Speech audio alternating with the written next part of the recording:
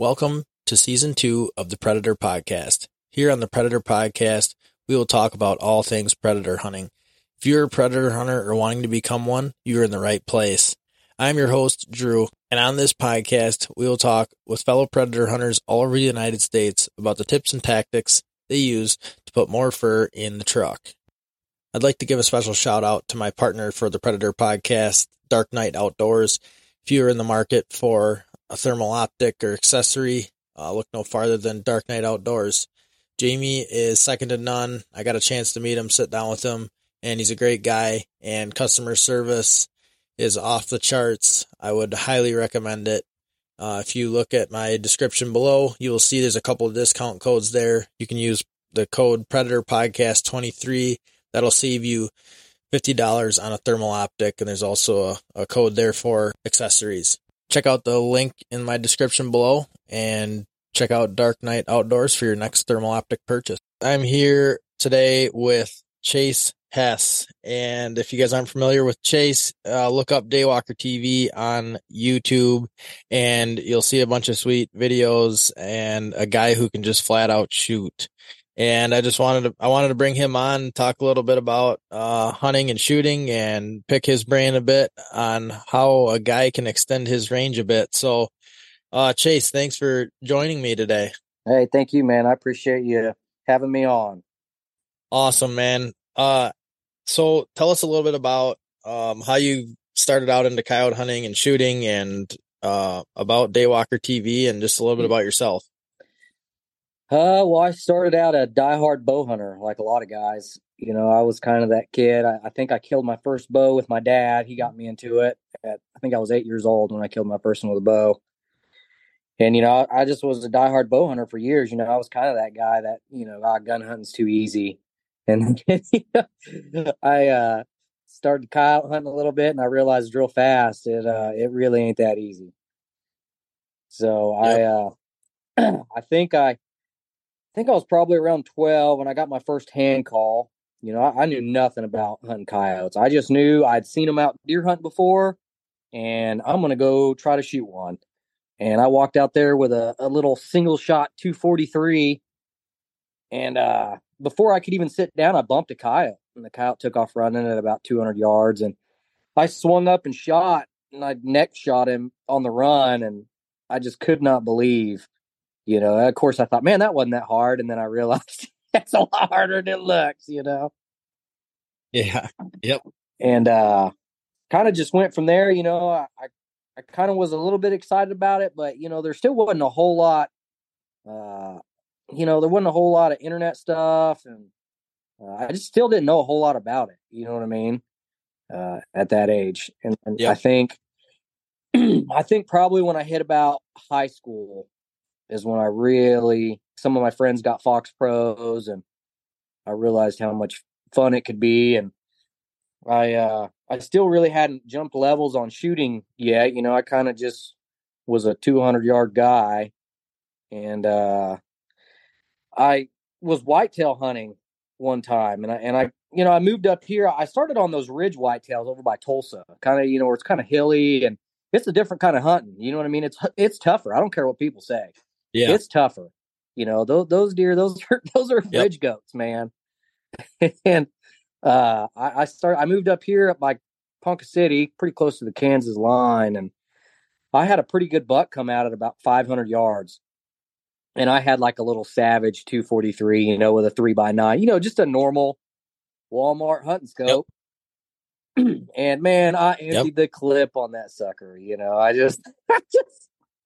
I don't even think I had killed anything over 120 inches at that point. So to me, it was a giant. It was probably only 130 inch, yep. 35 inch 10 point or something, 8 or 10 point. But I emptied the clip, and I went through every bullet I had. I probably had 10 or 12 rounds on me, and it was about then that I realized, okay, I got to do something different here, because that wasn't cool.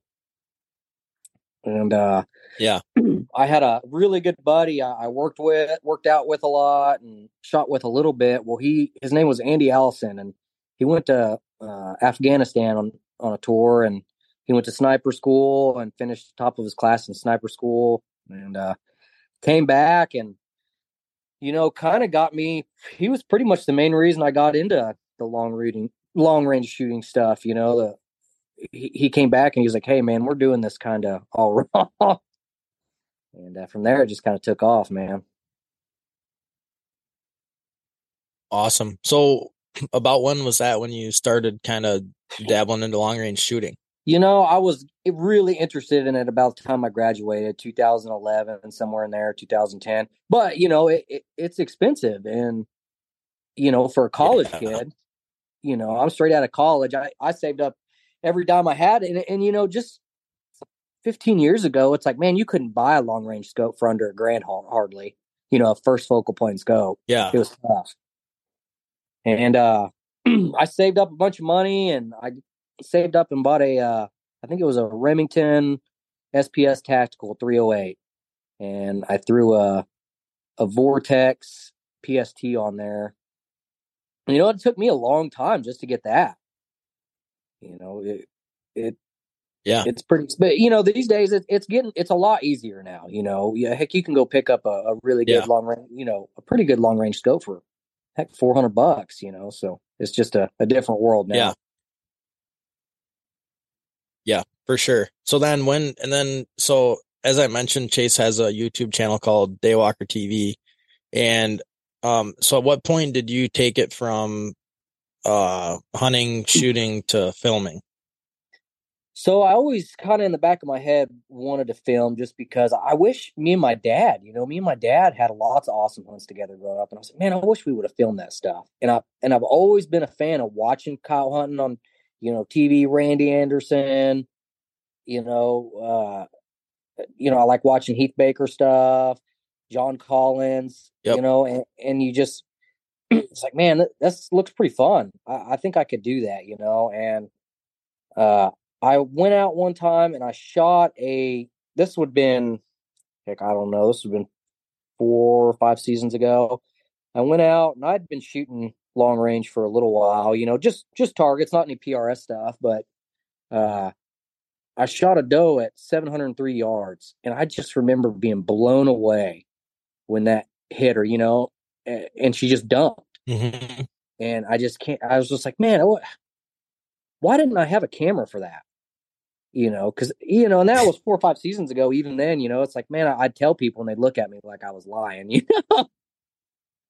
Yep. Yep. And so I was like, man, you know what? I need to get a camera and start trying to figure this stuff out. And it just kind of snowballed from there. I went and bought more of a long range shooting camera. I went and bought a Nikon P950. I'm eventually going to buy something that I can hook a length system up to or something, that the external zoom handles and Yep. can help out with those dogs running in. Because right now my setup is mostly kind of for longer range stuff, and it's cost me some dogs, and that's just one of those deals, it's just got to cough up the money, got to pay to play, you know what I mean? Yeah. Right. So that's kind of my Yep. next. I think No, that's my I totally get it. And so Yeah. it kind of, I filmed a few dogs, and then one of my good buddies, he's a lineman here, and he just happened to be one of his bosses is a team manager for Bagara. So that's kind of how I Okay. met A&J Sporting, and then you just kind of start making some edits with his stuff, and pretty soon you're just editing and making videos. Yeah. Yeah.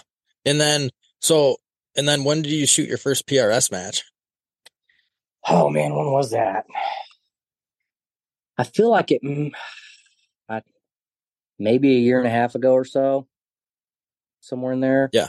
Kind of hard to say, it's been a little while. I'm still a baby when it comes to that PRS, man. Those guys are monsters. Those guys are another level. You go there.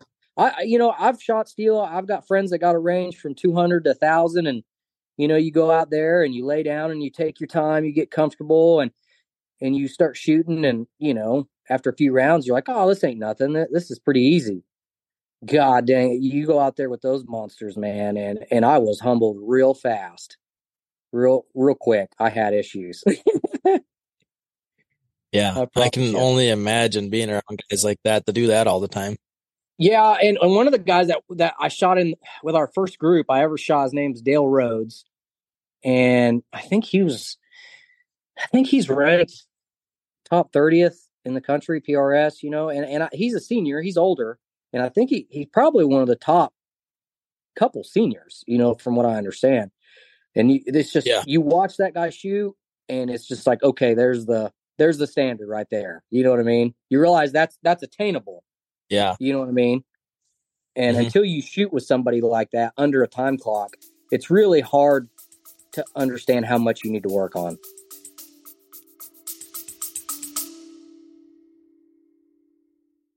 I'd like to take a quick second to talk to you guys about Dark Knight Outdoors. As you guys know, Dark Knight Outdoors is partnering with me this year for the podcast, and I couldn't be luckier to have them join me.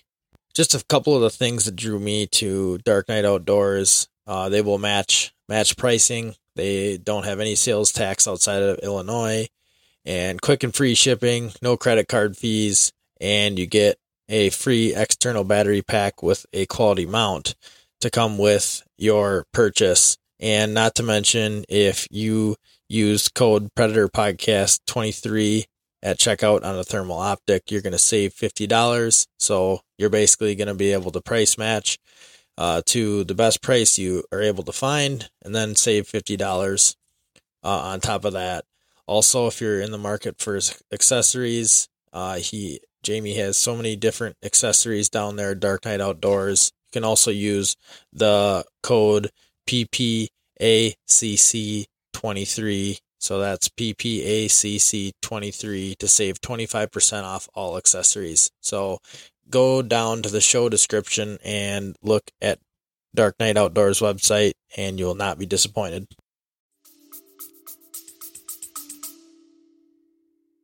Yeah. So what? So, Tell me about some of those early like experiences with PRS, and like sort of the things that you had to learn right away, maybe the hard way. ooh, man. Let's see. Well, my equipment for sure. I was running a bog pod, and I didn't have like a plate or anything to set my bag on, and just little stuff like that made it take longer for me to, those guys run and gun real fast through those stages. You walk up, and within a couple seconds, those guys are already walking up there and shooting pretty fast. You know what I mean? We walk up, you figure out where the targets are at, you write your wind calls down, and then pretty much that's it. They're trying to hurry you along. Let's get moving. First guy up, and just that speed Yep. of I got 5 targets and 10 shots, or 4 targets or 2 targets, whatever, 10 to 12 shots, and some of them are at different distances, at different angles. I'm sitting here trying to think, and these guys have already got their stuff written down and ready to rock. And it just made me realize real fast, I got to get better at this. And it made my coyote, getting ready for a coyote stand a lot better too, because you just pressure makes, diamonds. Being put under that time clock Yep. constantly like that is just, it's hard to, I know coyote hunting is fast paced, but that's a different animal right there. So, Oh yeah, and I mean, if you're out coyote hunting and you're by yourself on a stand and you miss, it's no big deal. But if you're out on a stand and you miss a coyote, it's one thing. But if you're sitting in front of how many different shooters and people, and you can't touch the target, I'm imagining that's a little bit different feeling. oh man, and the place we shoot, I usually go to so far is it's in Ralston. This guy named Rick, Luminaire's place, and it's an awesome facility. But I've heard Dale say that, out of all the places, because he travels all over the country, he says out of all the places he goes, he says that's probably the toughest place he shoots because it's super flat. There's not very many targets out there. He's got tons of targets, but there's not very many of them you can spot your impact. So if you miss that first target, you make a bad wind call, you're about to pay for it real fast. Right. You could zero the Oh whole yeah. cave. You know what I mean? And then you just look Yep. like, what the heck just happened? You know? And Yeah. Yeah. so it forces you to make really think about your wind calls, because that first shot on those targets is so important, you know. Yeah. Uh, Okay, so since we're kind of touching on it, why don't we talk about shooting in the wind and how you sort of learned how to make wind calls and kind of walk us through that. yeah. Um. Well, I use the gun number system, and I don't know if you watched any of those. I think we talked about it a little bit back and forth. I Yep. think I sent you some videos on it. Yep. And there's a system. I use Mills. There's a lot of guys that use MOA out there, and MOA is a little bit more difficult. There's more numbers to deal with. So it's just, I always think, why make things harder on yourself? You know what I mean? I'm just going to use Mills. Yeah. And for some people, they might not know the difference, but an MOA, if I tell you there's 4 clicks per one MOA, if I tell you go a quarter MOA, what are you going to do? You're going to make 1 click, 1 out of 4, right? Yep. So where Mills is, there's 10 clicks per mil. So if I said go half a mil, you're only going to go 0.5, right? And I feel like if people can Yep. understand that, they can understand this whole system. It's not much more difficult Yeah. than that.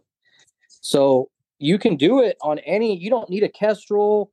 You don't need some fancy ballistics calculator other than your iPhone to do this, to figure this out.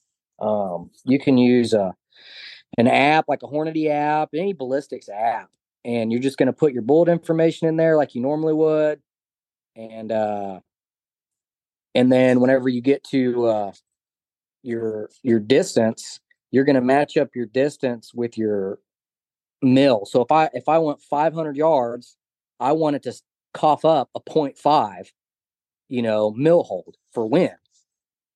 And how do you do that? You put a wind number in there, right? So for like Yep. my gun's a 5 mile an hour gun.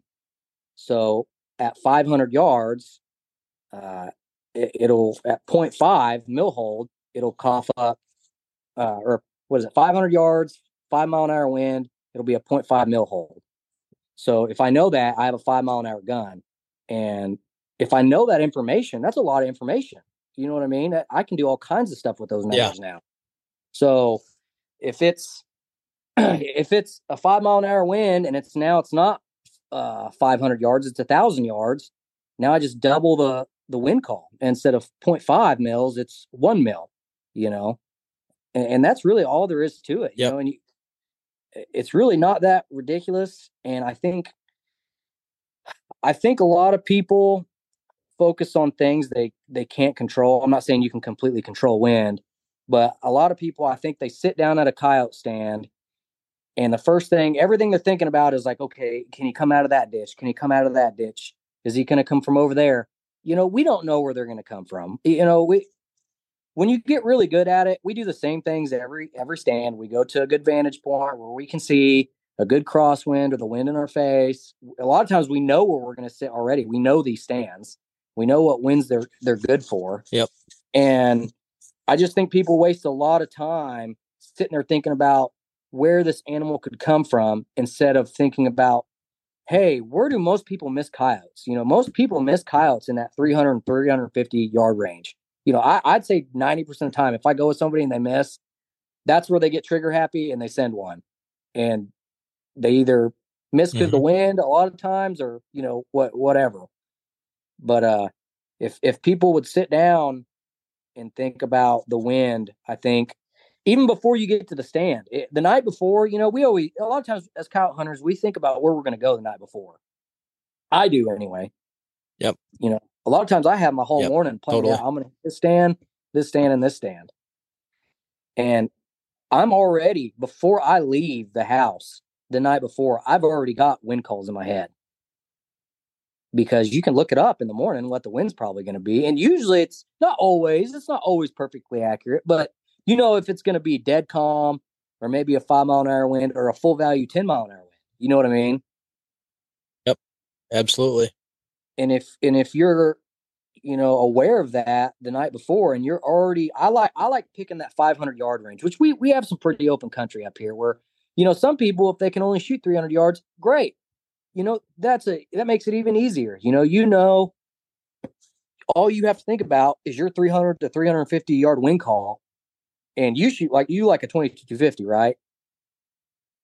Yeah. Yep. I mean, you ain't got to dope a whole lot for that at 300 yards as far as, up and down goes.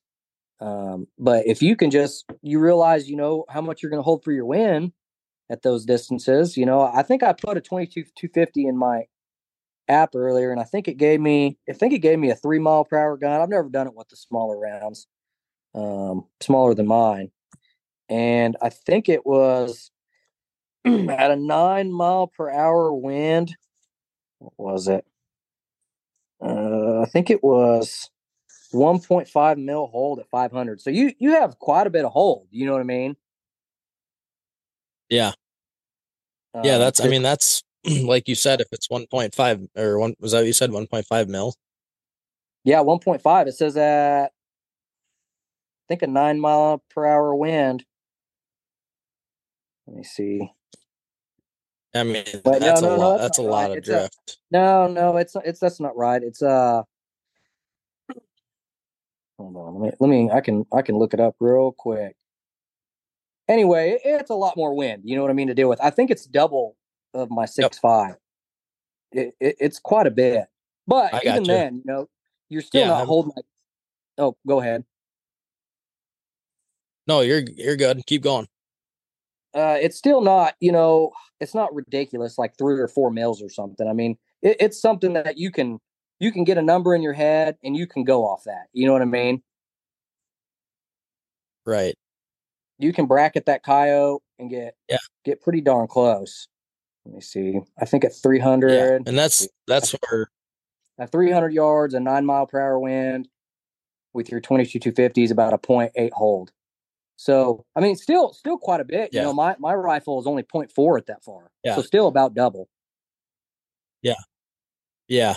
And you got to think too, like when you're shooting at a coyote, especially like, let's say he's sitting down facing you, which is always a shot where I'm like, ooh, that's a good shot. I got a lot of target there, but really they're only like, you know, 13 to 16 inches wide. And I mean, if you're aiming center, you don't have a ton of wiggle room either way.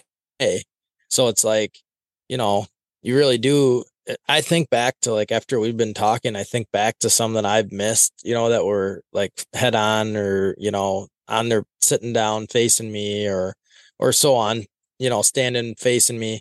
And I think to some of these I missed in that 350 range. And Yeah. I think to myself, like, how did I miss? Like, how did I miss that? I was dead solid, like whatever else. And I would almost guarantee it was probably because of the wind.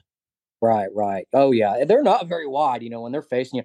Honestly, running a camera has made me a lot more patient. I let a lot of dogs walk just because I'm trying to catch it on camera for one, and then also, you're lugging around 65 pounds of camera gear. You don't you don't want to screw it up when you get the opportunity. And Yeah.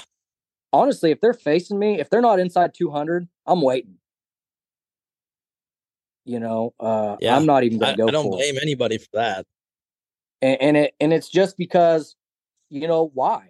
If he's inside that range already, he's killable. Just wait for him to turn. You know what I mean? Yeah. Yeah. It's not I, usually not too hard to get them to stop if you have to. right. And I'm the same way with runners. I run a bolt gun, and I'm not a big AR guy, so I'm not usually flinging rounds at them as they run. And I'd rather just sit there and wait for him to run out there and stop. Which we've got some more wide open country around here too. He's liable to run out there to 500 or 600 yards and give you a shot. Yep. So Do you just sit uh, there on the rangefinder and just follow them and wait till they stop? And then yeah, I as soon as do. he And stops, here. a lot of times you can kind of tell when they're getting ready to stop. They'll kind of, as they're hopping, it's almost like they slow down a little bit, and then they kind of almost like start turning like an angle as they run. You know what I mean? You can kind of tell that Yep. last And 10 then they start yards. to bounce. Yes, yes. You can kind of tell when, okay, I think he's getting ready to. And I've already got my rangefinder up, ready to rock, and I'm liable to already be clicking it.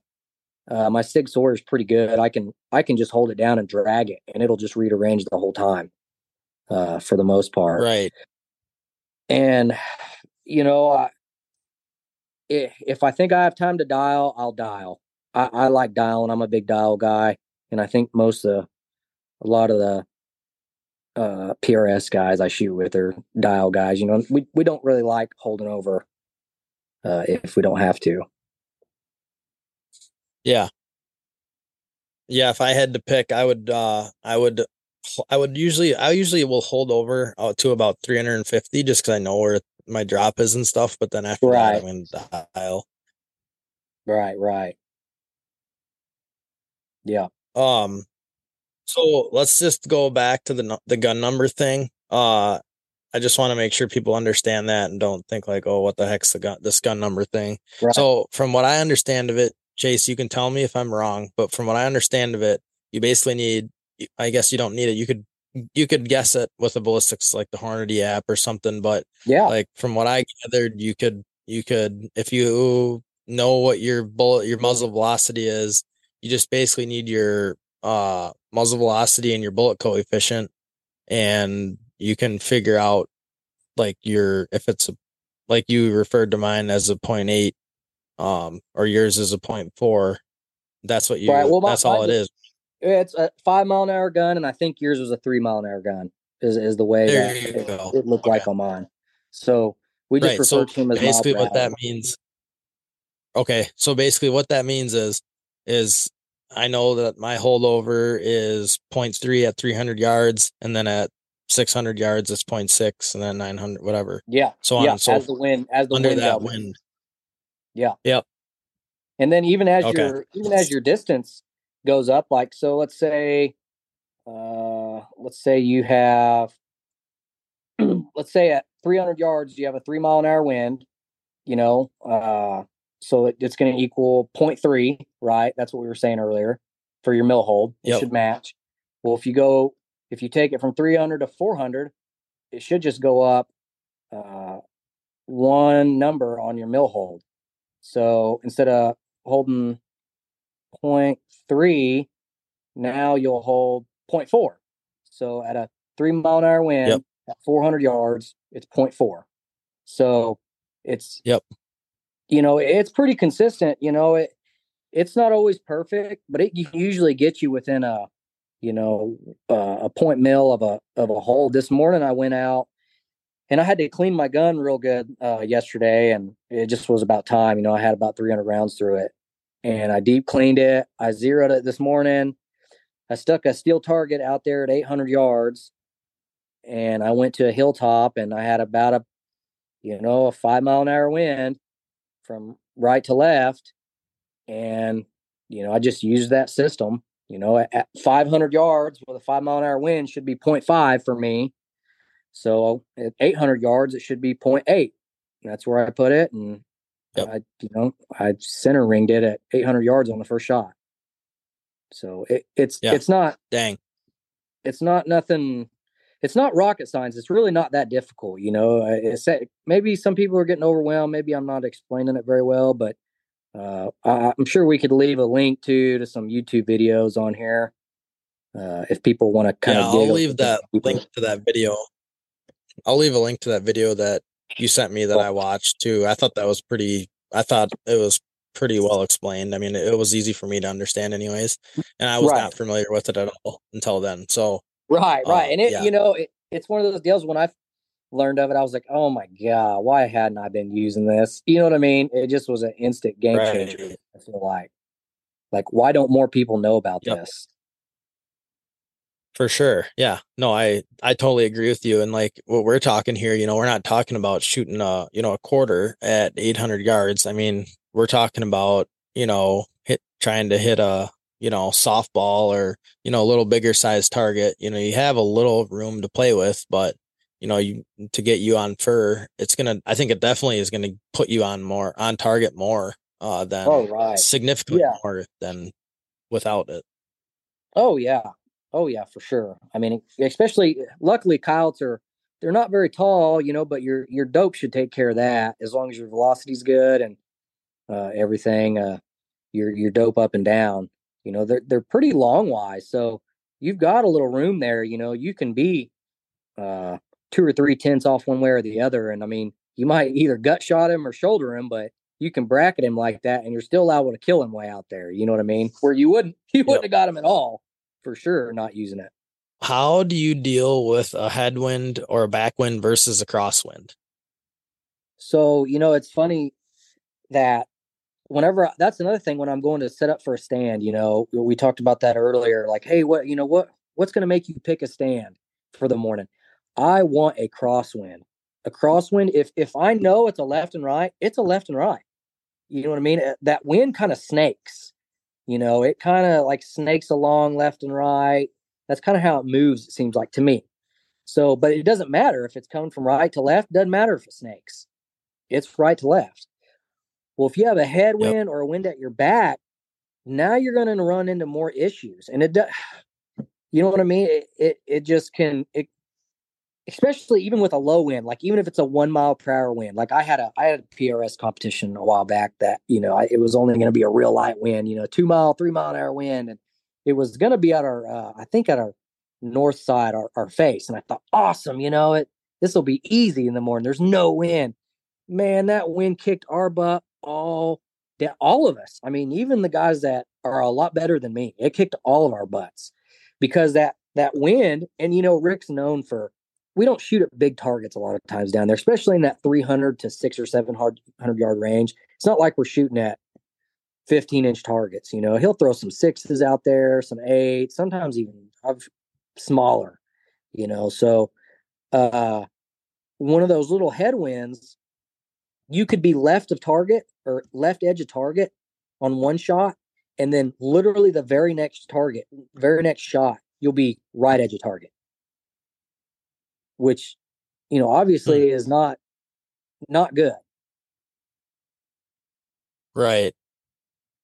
Interesting. Yeah, you would think that most people would probably think that your crosswind is, the wind you don't want to, because it's going to move your bullet left and right. But yeah, I guess I would have never thought that either. It's more consistent. I can sit here and say, okay, it's a 5 mile an hour wind from right to left. I know where to hold. Where now, especially if we start extending that distance, if it's 300 yards, that's not going to really bug me too much. A little headwind or forward, as long as the coyote's broadside, it's no big deal.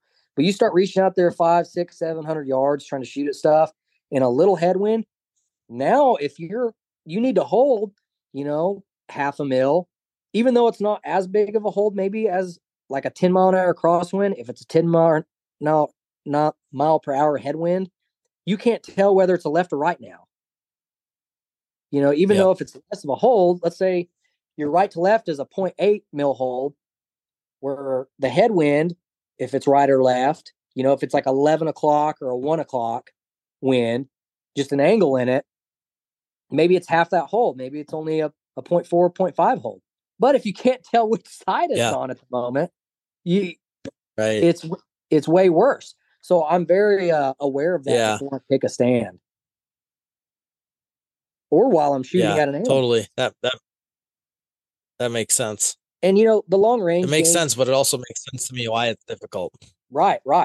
And the long range game kind of gets a bad stick sometimes in the hunting industry, and I think it is good to kind of have some limits. And I shoot at some stuff. I really like that 600 to 700 yard range.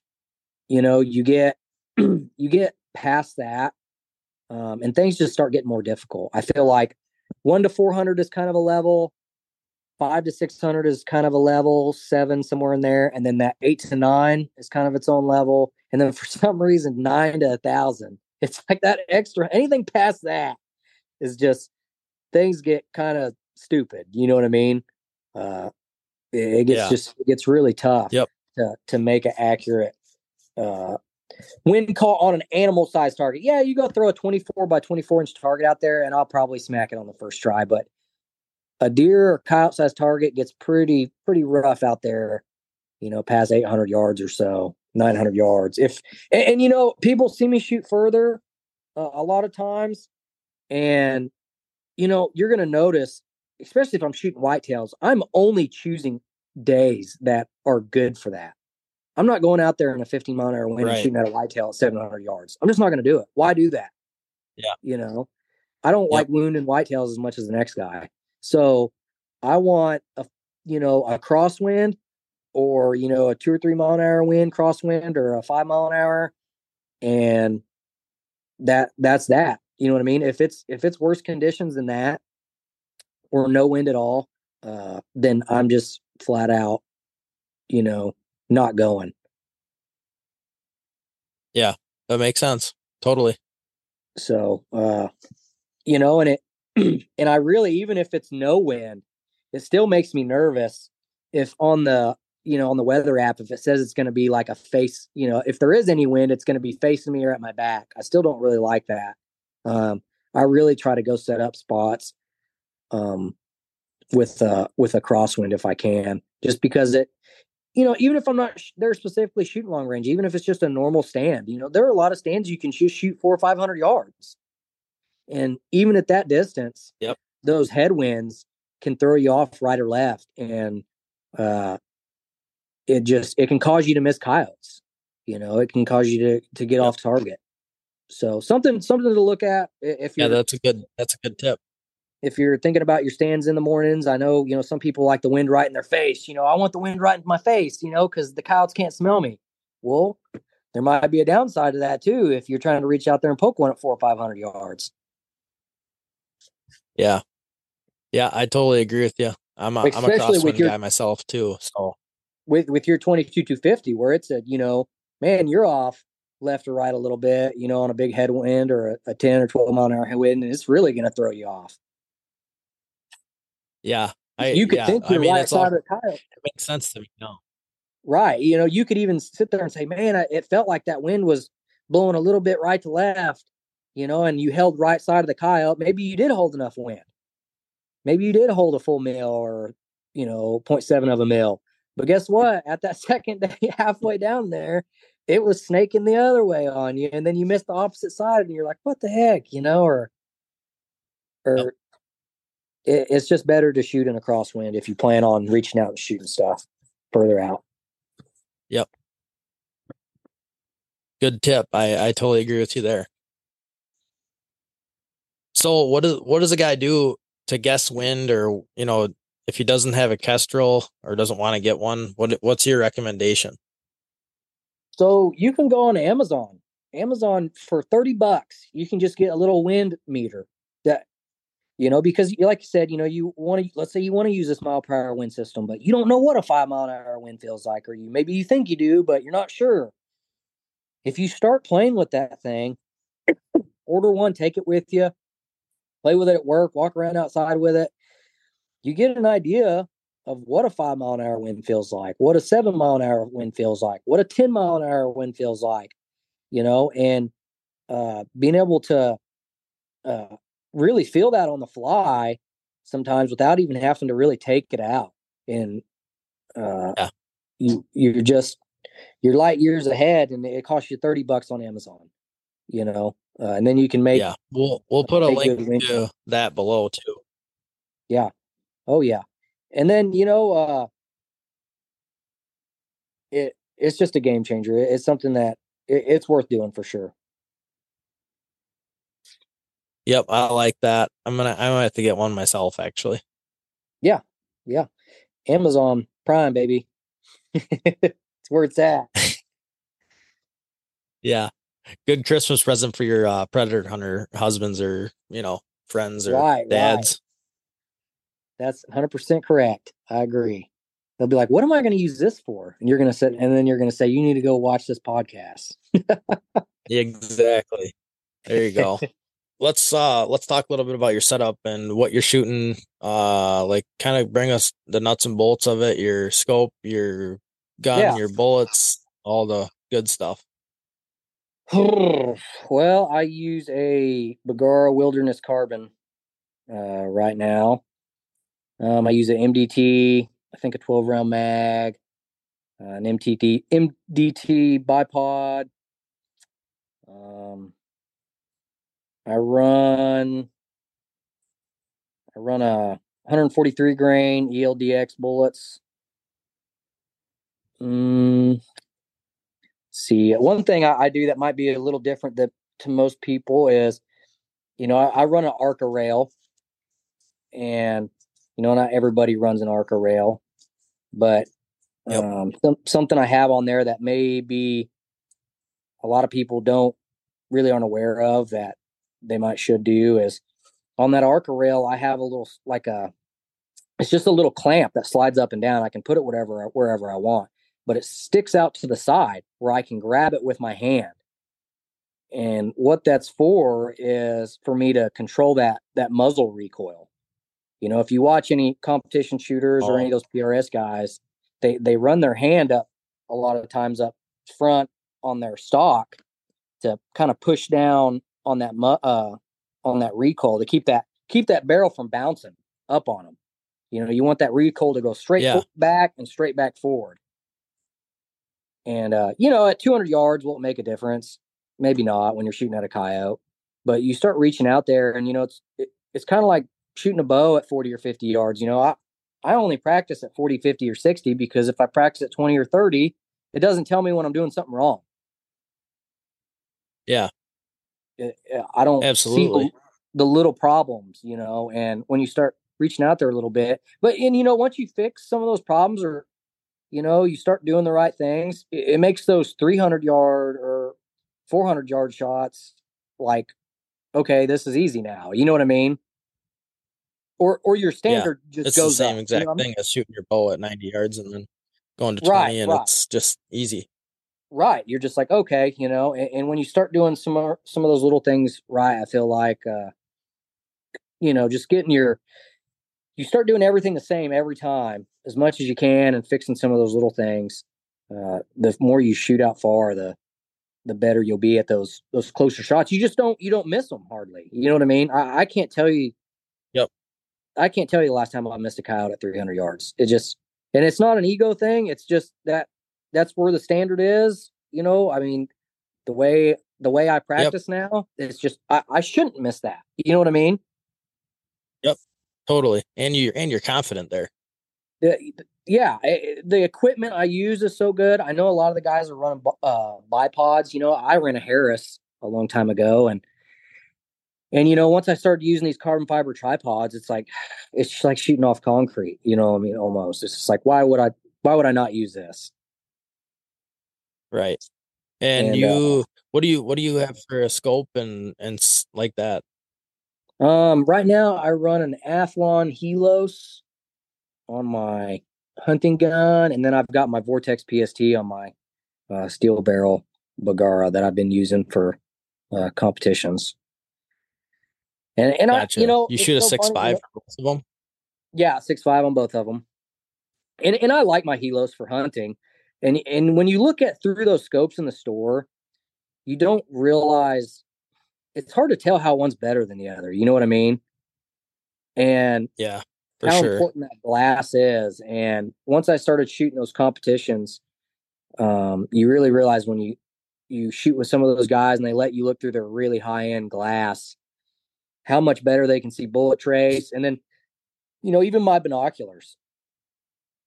You know, I just have some, you know, $300 or $400 binoculars, and I can see the target out there at 1,000 yards. But like when I look through some of those guys, you know, really expensive Leopolds or stuff like that, it's like I can like see the blades of grass. I can see the numbers on the targets. You know what I mean? Because they number all the targets down there, and they're Yeah. like super clear, like crystal clear at 1,000 yards. Where it's like I can see it with mine, but it's kind of blurry. You know what I mean? Yeah. Compared to theirs, it's like I could see Yeah. where Totally. I could, you know, I can see the tree line, but if there was a deer antler sticking out, I might not catch it. Where with one of those, I would catch it. So you kind of understand Yeah. why that glass is so important once you start shooting some of that stuff. Yep. And you're right. You can't, it's really hard to see stuff inside or in stores as soon as you get stuff outside. And the other thing that I've done too is it's really hard to notice when you only look through one. But if you like, let's say you look through a $200 pair of binocs and then a $700 pair of binocs and then a, $1,500 pair, you'll be able to see how the quality goes Right. along with them. You're like, oh man, these things are awesome. It's just got Yeah. to pay to play. You know, it's just it's that good stuff's expensive. Yeah, it is totally. So what do you run for a call? And is there anything else that you take with you on a stand that you think is a must have? Ooh, I run a Lucky Duck right now, and all the calls are good anymore. Lucky Duck, Fox Pro. I mean, they're just good calls. But one thing that I really have to have that I love, that I think even just a normal guy that doesn't use a camera uh, could maybe use, is a clamp for your remote that attaches to your bipod or whatever you're running. That's hands free for that remote, and it's always in the same spot that I can just go straight to it. It's right there. Whenever I dangle it on my chest, it takes me a couple seconds to grab it. You know what I mean? And I'm Yep. trying to run the gun at the same time. And when you got a camera, a gun, and a It is remote, kind of it is kind of clumsy being on like your gun in your right arm, right shoulder, and then you're in your scope and you're watching a dog, and then all of a sudden you need to change the sound or change the sound, whatever you have to do with your call, and all of a sudden you got to reach over and fish your call up from hanging around your neck on your side. right, And right, and it will cost you precious seconds, and where it's always right there on my tripod, it's clamped on there. I can be looking through my gun and literally follow a coyote and just hands free, just push the buttons. I don't even have to hold the call. You know what I mean? I just sit there and press the buttons. If I yeah, want to all of a sudden make him howl, make that call howl, and stop him out there, I can stay on the gun, and I just know the buttons on the remote even without looking at it anymore. I can just press yep, uh, that number one call button and send it off, where I'm not fumbling with nothing on my neck. for sure. Yeah, I totally agree. So let's walk through. You are leaving the truck, you're going to a stand. What is do you have any certain strategy, or how do you go about to find your setups, and kind of talk us through an average stand and the approach to a stand for you? It's different. Even actually going back to like picking the stand. um Even picking the stand. So i really don't I don't really have anything certain. I mean, you just kind of look at a property, and does it look good or not? Does it have enough cover? you know does it have Yep. enough cover to hold some dogs?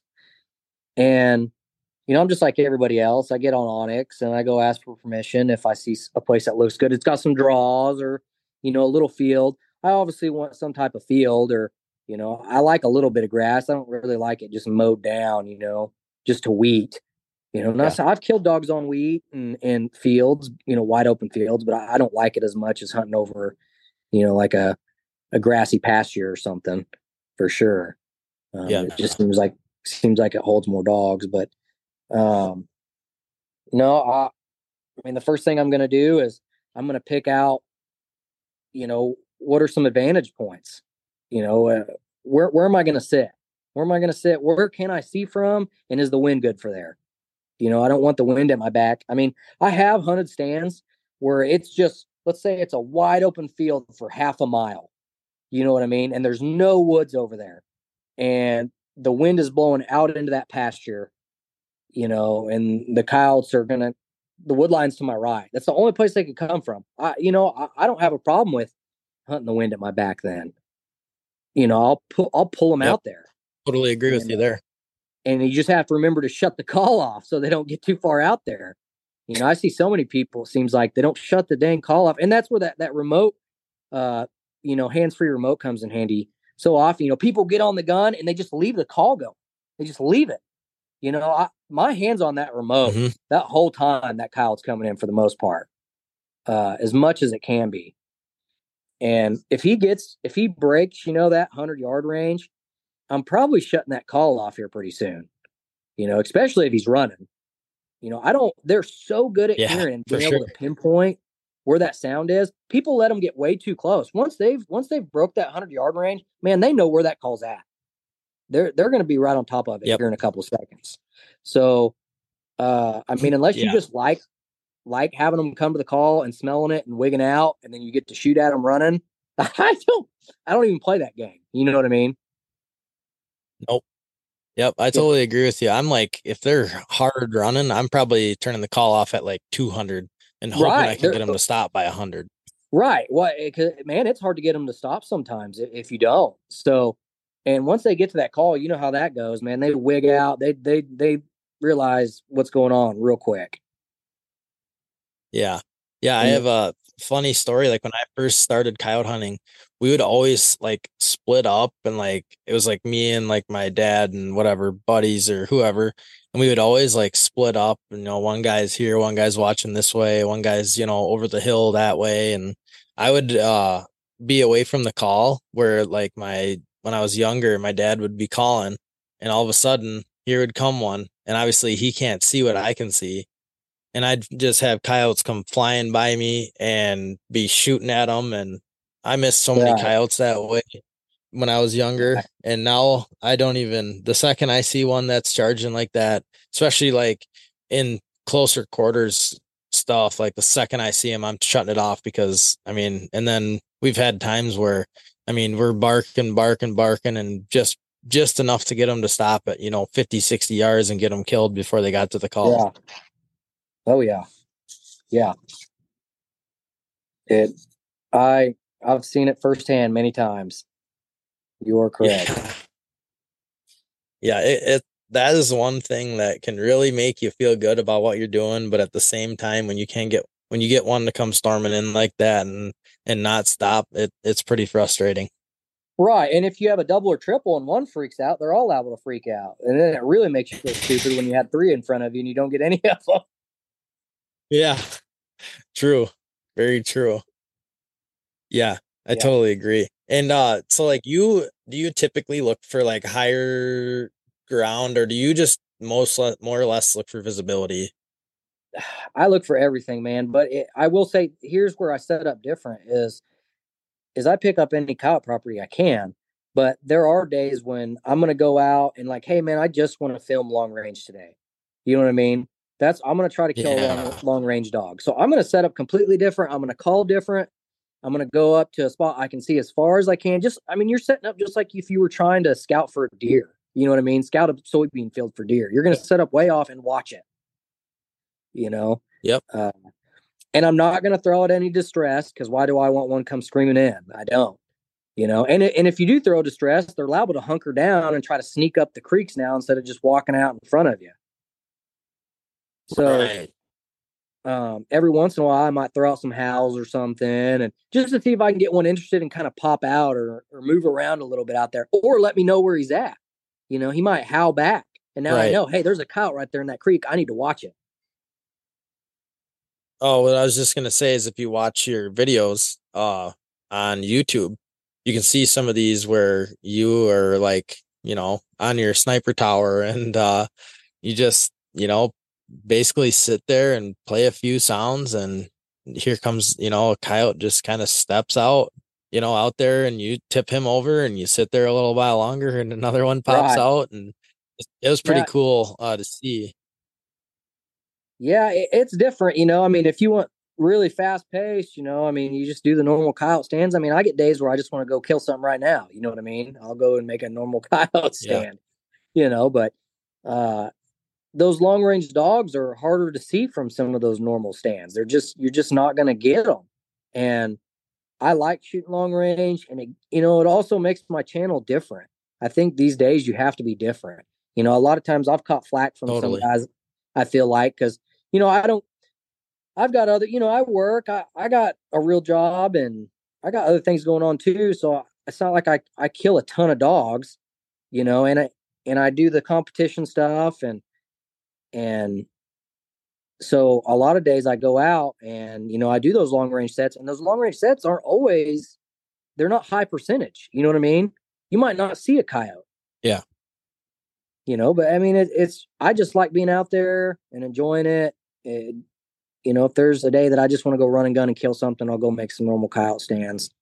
But there are some days I don't mind going sitting up on a hilltop and I get to watch a bunch of deer and a bunch of different animals and maybe a coyote pops that way out there and get a crack at him. And I really haven't Yeah. hunted as much this last year, just because I got into reloading and the competition stuff. Because about a year and a half ago, about the time I started doing the competition stuff, I missed a couple dogs. I was using factory rounds like a lot of guys.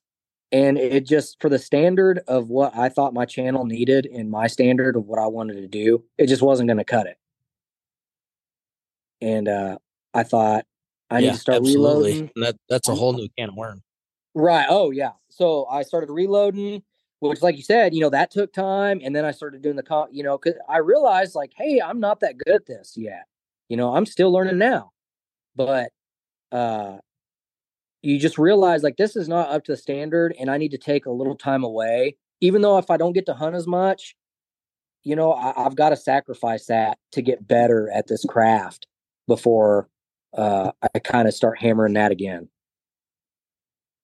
So I haven't been able to get as much content out hunting wise, just because I've been doing a lot of shooting and learning to reload and kind of sharpening that craft before I make another run at them, because I think it'll be a lot better. Yeah. This next time. Yeah.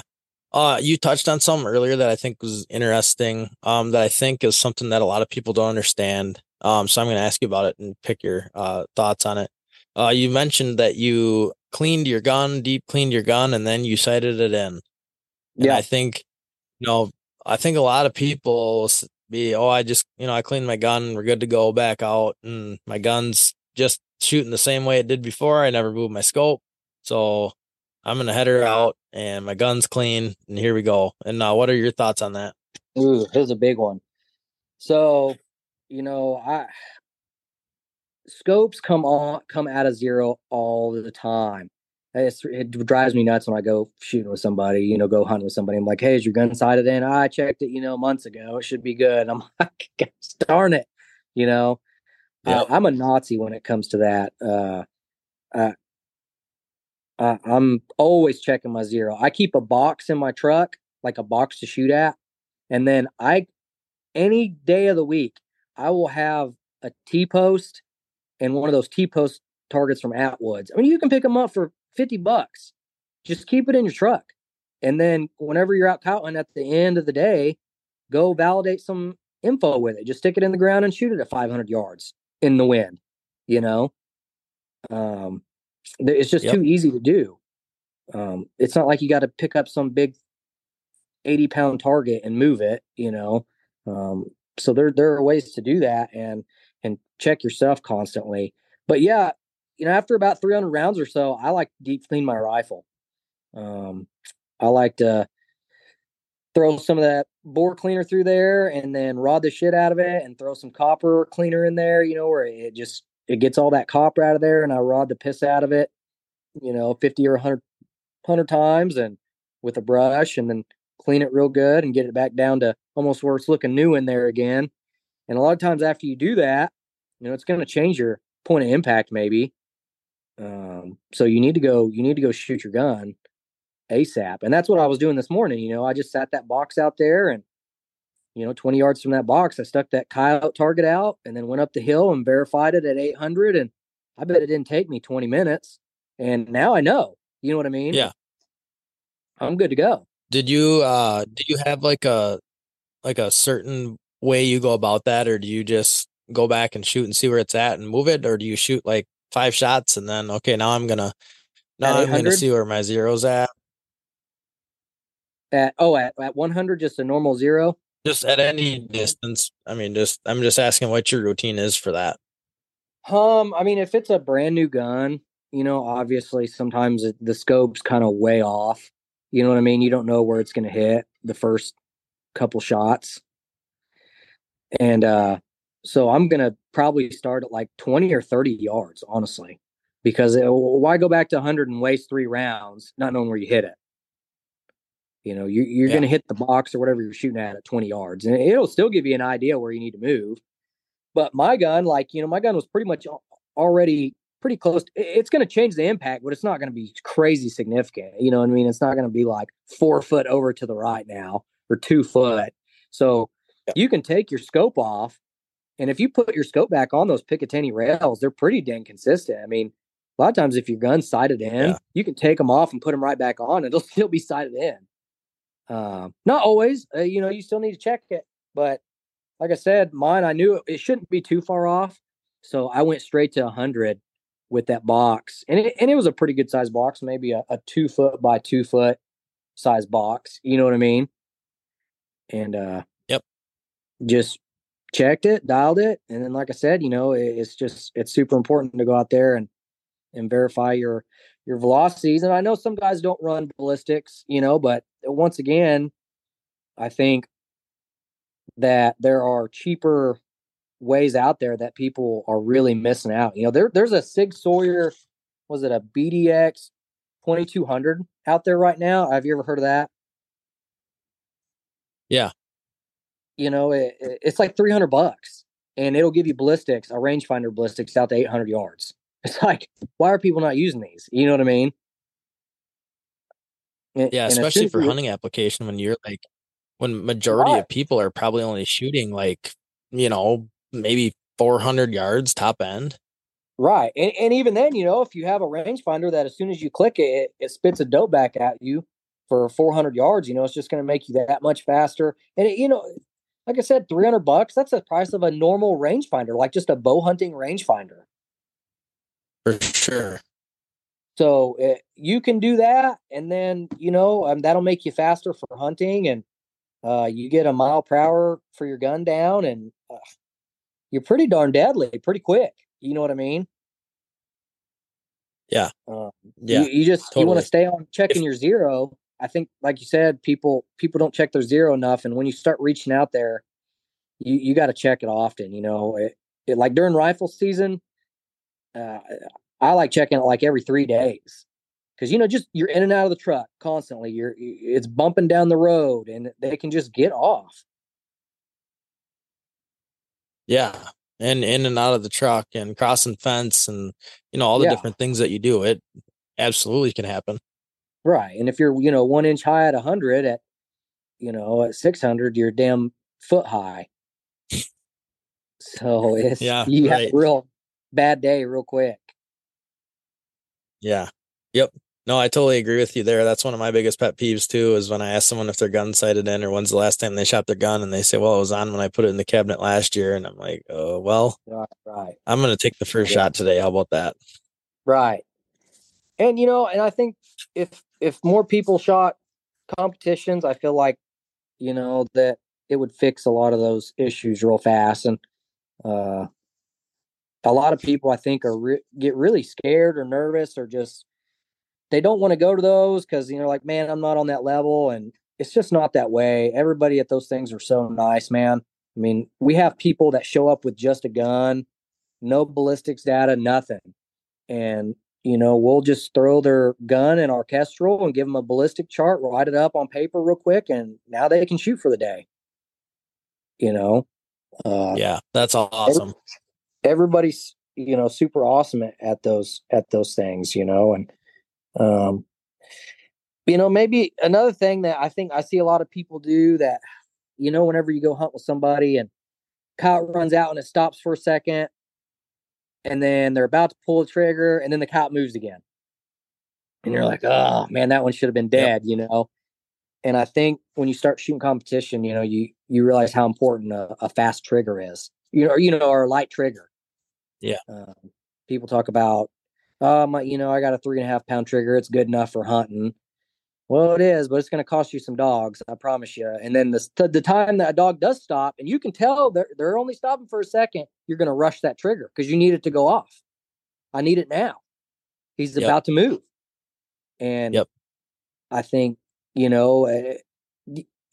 does it have a whole lot to do with coyote hunting? I don't know, but it's going to cost you dogs. I know that. So it does, apparently. To me, it does. Right. And It has to do. everything that can get you, like, an extra dog here and there, I think is always an advantage. Like, it might not get you, 20 Right. more dogs, but it might get you Right. three more. And then when Right. you shoot out to 500 yards, that might get you another five. And then, you Right. add all Right. these things up. Pretty soon you just killed 20 to 30 more coyotes than you did the year before. Oh yeah. Our PRS stages are around 2 minutes long. Well, it was taking me 3 to 4 seconds of trigger time to get my 3 pound trigger off. If you're making a real slow, steady squeeze, well, 3 or 4 seconds, if you have 12 targets, how many seconds is that? A full minute. You Yeah. wasted a full minute of your time. That doesn't count moving to get on target, dialing, figuring out, anything, just trigger pulls. And I just thought about that for a while and I was like, oh my gosh, like that's, how many coyotes does that cost me too? It's the same thing. And Yeah, I for sure. dropped down to, I think I shoot like a 1 pound, 5 ounce trigger now for my coyote gun, which I shoot like a 6 ounce trigger or 7 ounce on my comp gun, you know, because Yeah. they're super light. You're trying to get that sucker to go Wow. off as soon as it's on there. You're ready for it to go.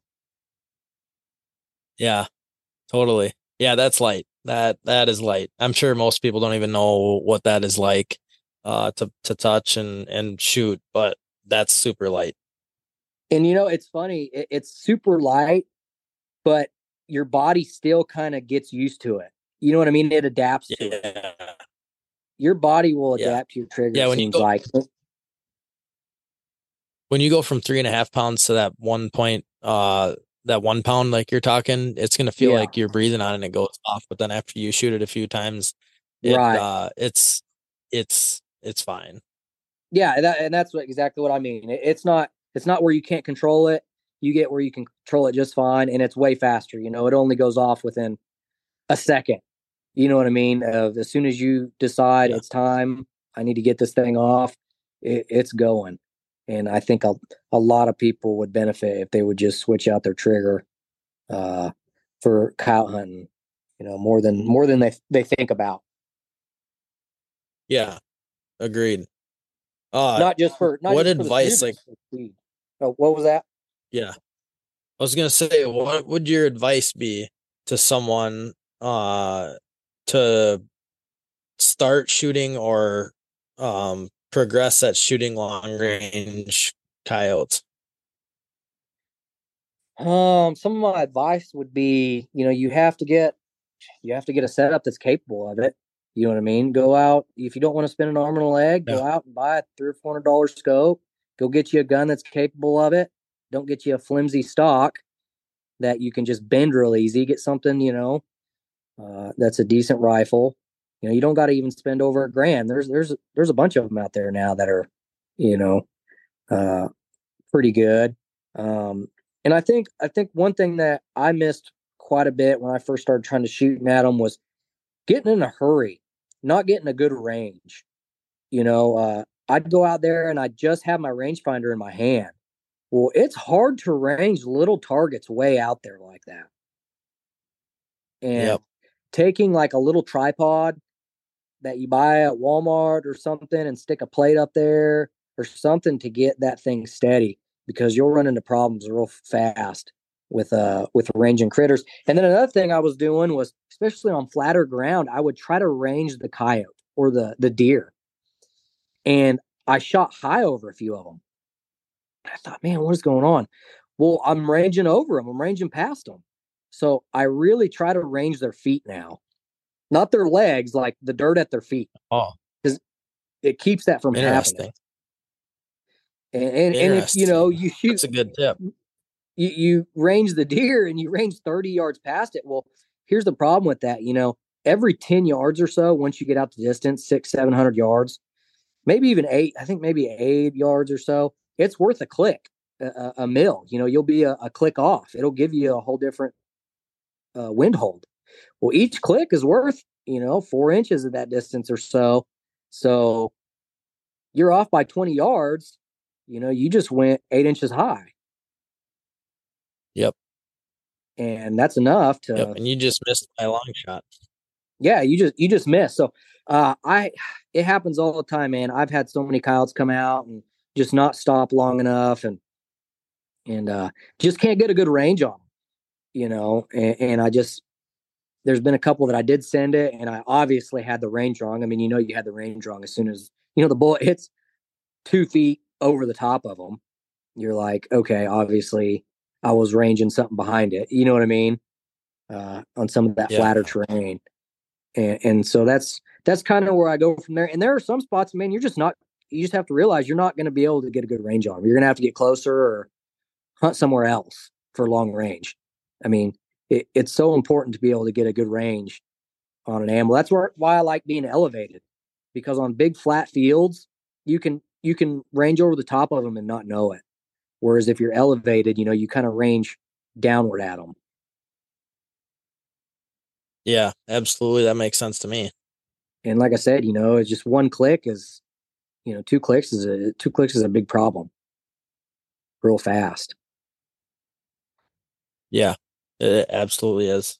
And I think one thing I run into or have is I looked at my dope chart wrong, or spun, I doped to the wrong number, and I'd shoot, and then I'd be like, what happened there? And then I look and be like, oh great, I only turned it to 7, not 9 or whatever, just for example. Right, But again, because I got in a hurry. right. And I just, like I said, I've let a lot of dogs. Last week, even during rifle, I had 2 or 3 dogs that I let walk early in the morning just because camera light, and it's just the way it is when you start running a camera, it's like that. You've been able to shoot Yeah. and camera light are two completely different things, let me tell you. Yeah, totally they are. Yeah. And it's, people don't realize how much of a pain that can be sometimes. But maybe another thing is 3 points of contact. I'm really big on 3 points of contact uh, when I'm shooting off a tripod, and this is probably something that people off the bipods could do too. Possibly that might be able to help them. I haven't done it off a bipod, but um, that tripod, it does such a good job of holding that four in steady. I mean, it's not moving really. You know what I mean? It's sitting there. So when you're zoomed into Yeah. 600 yards or 700 yards or whatever, and really where it's funny, people talk about where do you see it the most. I like it. I really noticed it at 100 yards. That's where you can like prove it to somebody. Shoot a group at 100 yards just with your feet late, just like if you were sitting down on your butt, because that's how most people do. They get those little chairs that they suck up against their back. They sit on their butt and they put their legs out straight in front of them. That's 99% of people, right? Um, Yep. where if I know I'm going to shoot long range, or I might have a long range shot, I'm going to set those legs out a little wider, and I'm going to sit crisscross applesauce.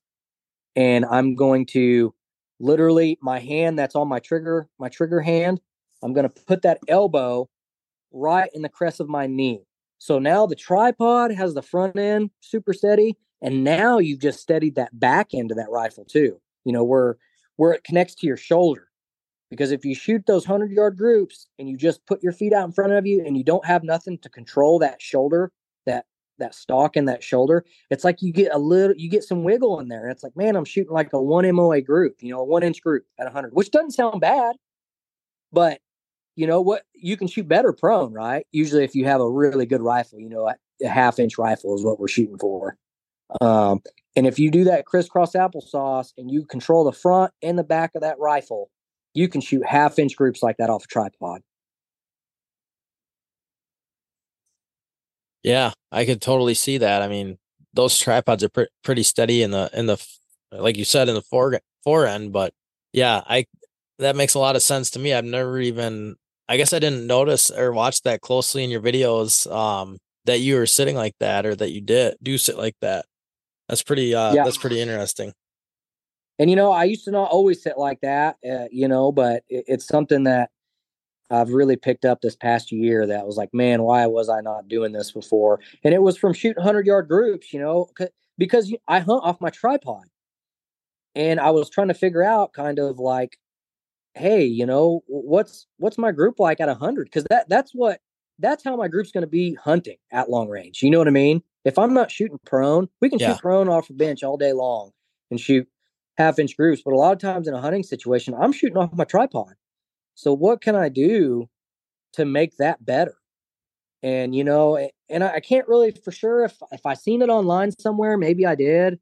Maybe I seen somebody doing it, and I thought maybe I'll try that. And you know, I know I think they preach that in the military some maybe, but I've heard people say, but it sure made a big difference for me. I instantly seen it in my 100-yard groups, and obviously my long range groups are, you go from a 1 inch group to a half-inch group at 1,000 yards, you just cut it in half. It's a big deal. Yeah, that's huge. I mean, it is huge. And I think if people shot, even at 600 or, for the average guy, I think you're going to see massive differences in the things you Right. do, your dope being on or off, your muzzle velocity estimate, or you estimating your muzzle velocity. I mean, there's a lot of different factors that are gonna show imperfections in what you got going on. I think even at 600 yards for a lot of people. Yeah. Yeah. Oh yeah, for sure. And I might not sit if I just know I'm only going to shoot 300 yards. I might take the shot with my legs out. You know what I mean? It's just I'm not as worried about Yeah, it. Um, right. but if I know there's a possibility of a longer shot, I'm going to instantly set my tripod up for that longer shot. Where I can use that system if I need it. Yeah, that's a good tip. That's a really good tip. I mean, you could even probably, if you're on a tripod and whatever else, I'm sure, if you see a coyote sitting down out there at, 600 yards, I'm sure you could even, I'm guessing, of course, anything could happen, but I'm guessing you'd even have time to probably adjust yourself too. Right. If you needed to, like I said, a lot of times it's not always comfortable just to sit there crisscross applesauce. I'll sit with my feet out, but I'll set the tripod up, you know, for, okay, oh, there's one out there. I sucked my feet in. You know what I mean? It only took a second. Yep. Yep. And For sure. it's just a lot better, a lot a lot more stable. So yeah, and this is a big one, man. People hate muzzle brakes. They do. They hate them, but at the end of the day, you got to be able to learn your wind and either buy a silencer. I think those Diligent Defense silencers are like $500 now. I mean, that's not ridiculous. Um, Yeah, or there's a lot of affordable suppressors out there now. Like they're getting, right, I've seen some down into like the $400 range even. right. And if you can't do that, then a muzzle brake, and you got to be able to spot your impacts. If you can't see where you hit, it's hard to learn the wind. You know what I mean? And Yeah. and even then, I have a camera, so even if I miss a coyote or something way out there, my camera can tell me. If I didn't have a muzzle brake, most people aren't running a camera. If you miss, it really sucks just to sit there and go, oh, I don't know what happened. That sucks. It's like you didn't learn anything from that. Yeah. Yep. So even though a muzzle brake, it's louder, yeah, but man, I shoot with them as long as you're out in the open prairie somewhere. They're really not that bad. Yeah, if you're in some little range and I don't know, you're down in a creek or something and you shoot it, yeah, they kind of suck. But Yep. to me, it's worth its weight in gold being able to spot that impact and correct it. I shot a dog. It was when I was shooting factory ammo. I missed this dog at 500 yards. I went over his back, and I had all kinds of issues with factory ammo. But I seen it. From box to box, it can change. It's like, man, I'd shoot one box and it'd be zeroed, and I'd Yeah. go to the next box and my zero would move. Well, I shot over his back at 500, or not. Was it over? No, it wasn't over his. I think it was over his back. Well, he takes off anyway, and anyway, I adjusted within a couple seconds because I could spot that round hit because my muzzle doesn't jump, and I corrected and killed the dog. And Yeah. That's interesting. I think I the just advantage that we have up here, a lot of coyote hunters, is that we can see where we hit in the snow. And that's what I use a lot. All right, right. yeah, we I don't hit have low. that here for Adjust. sure. That's a Yeah. big advantage. That's huge. Yeah. Yep. And even then, it's probably still hard if you don't have a silencer or muzzle brake. I mean, those barrels jump up so bad when you don't have one of those that it's hard to spot anything. Yeah. For sure. Oh, I get this question all the time from people. I have people message me this all the time. Man, I'm not seeing coyotes. What do I do? I'm doing something wrong. If you're not seeing coyotes, calls are so good these days. Lucky Duck, Fox Pro, all those calls are good. They're good calls. Predator tactics, all of them, Yep. they work. You know, uh, if you're not seeing any coyotes at all, and you're playing rabbit or pup distress, and um, it's time to go somewhere else. You need to go door knocking. Yep. You need to get on Onyx. You Totally. need to the time that you could waste if I hunt a stand more than twice and I don't see a dog, I'm not sitting there for a long time. Either the season's going to change or it might be a long time before I sit there. Because I have certain stands that do better in the summer, and seems like, that just are denning spots or stuff like that. But uh, if there ain't nothing there, man, and I go twice, I'm not hitting it for a long time. I'm going somewhere else. And so many people hit the same spots over and over and over again, and wonder why they're not killing dogs, or they educated the dogs that are there and they're not going to come in. Yeah. I totally agree with you there. I had a guy on my podcast that'll be actually on next week's episode. And he said he always has a 3 stand rule. If whatever you did for 3 stands doesn't work, change it. And Right. I was like, oh, that's a good tip. Whether it's your Yeah. sounds, your setup, your whatever, I think that's a good tip for anybody too. It's just if you haven't, if what you're doing after 3 stands isn't working, then change it. I've got stands that back up to public land. One of my most fun properties to hunt. It backs up to a bunch of public land. I will not play rabbit there because public land hunters have called to them so Yep. much. If you play a rabbit, I've had them out in the field already when I got there. Turn the rabbit call on, and they run the other way. Just Yep. run, take off running. Yep. Totally agree. Just playing something different than what every other person is playing. I think, yeah, that's always something to keep in mind. That's like your stand where you got to bring out the ground squirrel or Yeah, you got something to bring up different, just some something that random everyone else stuff. isn't. And Totally it's funny. agree. I feel like people get scared that they're going to scare the dogs away. So this is a crazy story. This happened probably 8 or 9 years ago, and I used to be one of those guys that, like, I would play one song for 10 minutes and then I'd play another song for 12 minutes or something, or not a song, but a noise, and then I'd switch again. And I was always scared if I switch songs too fast, they'd figure me out. You know what I'm saying? Like, am I scaring them off? What am I doing? And Right. and these weren't pressured dogs. Some of the places we were hunting, they weren't that pressured. They got hunted, but it wasn't like hunting public land coyotes. But we seen this coyote. The guy I was hunting with, he swapped sounds constantly, like once every minute, and we were still calling in dogs. So I was like, okay, obviously that's not too big a deal. And then also we had this dog check up at 400 yards. He's laid down by this pond.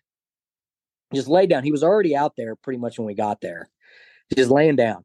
Well, we threw every sound in that dang Fox Pro at this thing, and he didn't budge. He almost didn't act like he cared we were there. You know what I mean? Howls, rabbit, pup distress, fights, everything.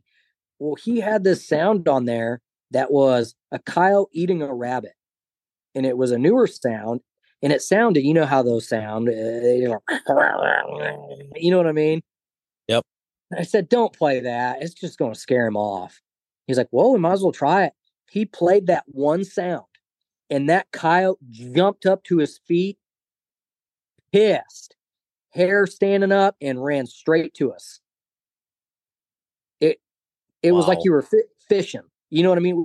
Literally 20, 30 sounds we Yeah. threw at this thing. Didn't even act like we were there. Was that, almost in the summertime, if you see one way off and they're just like, I don't care. I'm not coming over there. You know what I mean? You're far away. Yeah. Just did not have a care in the world we were there. And for sure could hear us. 400 yards isn't that far, and was hooked Yeah. just like that on one sound. Interesting. I actually had a similar experience, and it was at night, and we had like 3 or 4 coyotes out at like 400 yards, and they, same thing, rattling through every sound, howls, fights, whatever it was. And so I'm like you. I don't like you're talking about your private land or the place by public and you don't play rabbit. Well, Yeah. I don't play much rabbit, period, for that reason anywhere, just because where I'm at, there's so much pressure.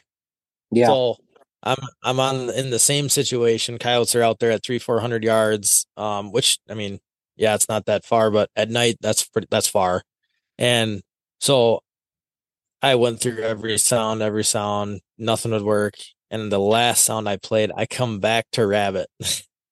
And for some dang reason, I couldn't believe it. And these things just break and come in. And apparently that was the ticket, but it was the same deal you're talking about. I just played, 10 different sounds and I come to this, you know, cottontail distress and bang, here they come. All of them. This is Right. crazy. Yeah. So you never really know whatever certain Kyle's gonna bite on. So I definitely run through a series of, kind of I think what a lot of coyote hunters do now,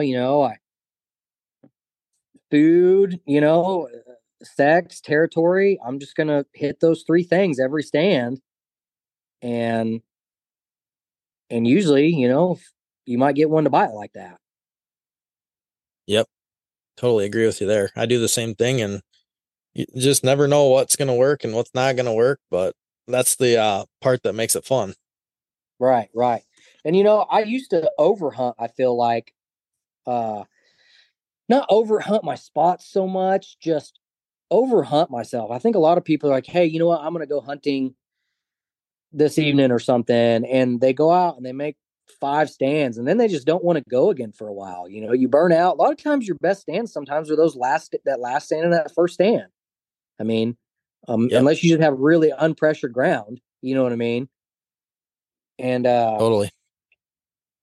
there, I feel like a lot of the time, I mean, I have those days where I just want to go and I'll go for a whole evening or a whole morning and make five stands. But I think, especially running a camera, it's easy to burn yourself out. I really try to limit myself Yeah. to Totally. like one stand, which I hunt pretty close to my house. I have a lot of places close to my house I can hunt. So I'll just go out for 30, 40 minutes.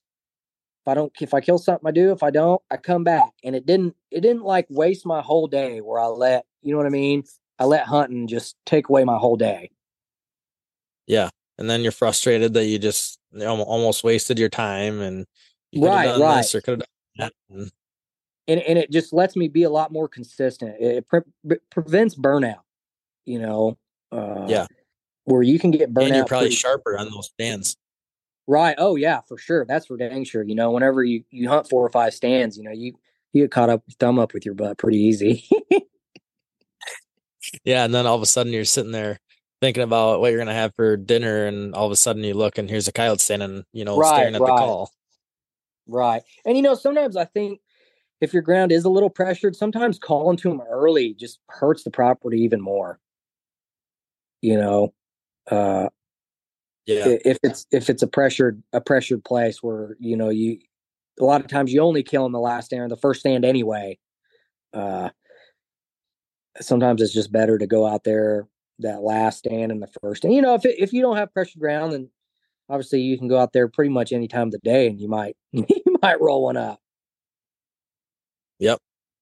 But I just think sometimes people overpressure their stuff and they think they're doing something wrong, and they're really not. You're just not hunting enough property. Yeah. I totally agree with you there. Yep. That's a good tip. That's a really good tip. I think a lot of people should probably get more ground. And I think, we all, granted, we all have our, old reliable spot that, all right, well, I'm having a rough day. I can go here and kill one for sure. And then, pretty soon you hit that spot 5 times and then all of a sudden it's dry. Yeah. Yep. For sure. I'll start wrapping up here and let you get back to your day. Before you leave, tell us where to find you and where people should go watch your videos and so on and so forth. I've got a Facebook. It's just Chase Hess. My Instagram is just under Chase Hess. I got Daywalker TV. This is what it's called on YouTube. And I got to thank some of my guys that help me out sponsor me too. Bagara helps me out a lot. Mid America Optics, these guys are awesome. Zero Fox Given, Warrior Tripods. Um, some of those places they post some of my content too. So uh, that's where you could check me out. Hopefully, more to come. Awesome. Well, I'll put all that information in the description below and make sure everybody gets over and checks you out and can see some of these long range shots in for themselves.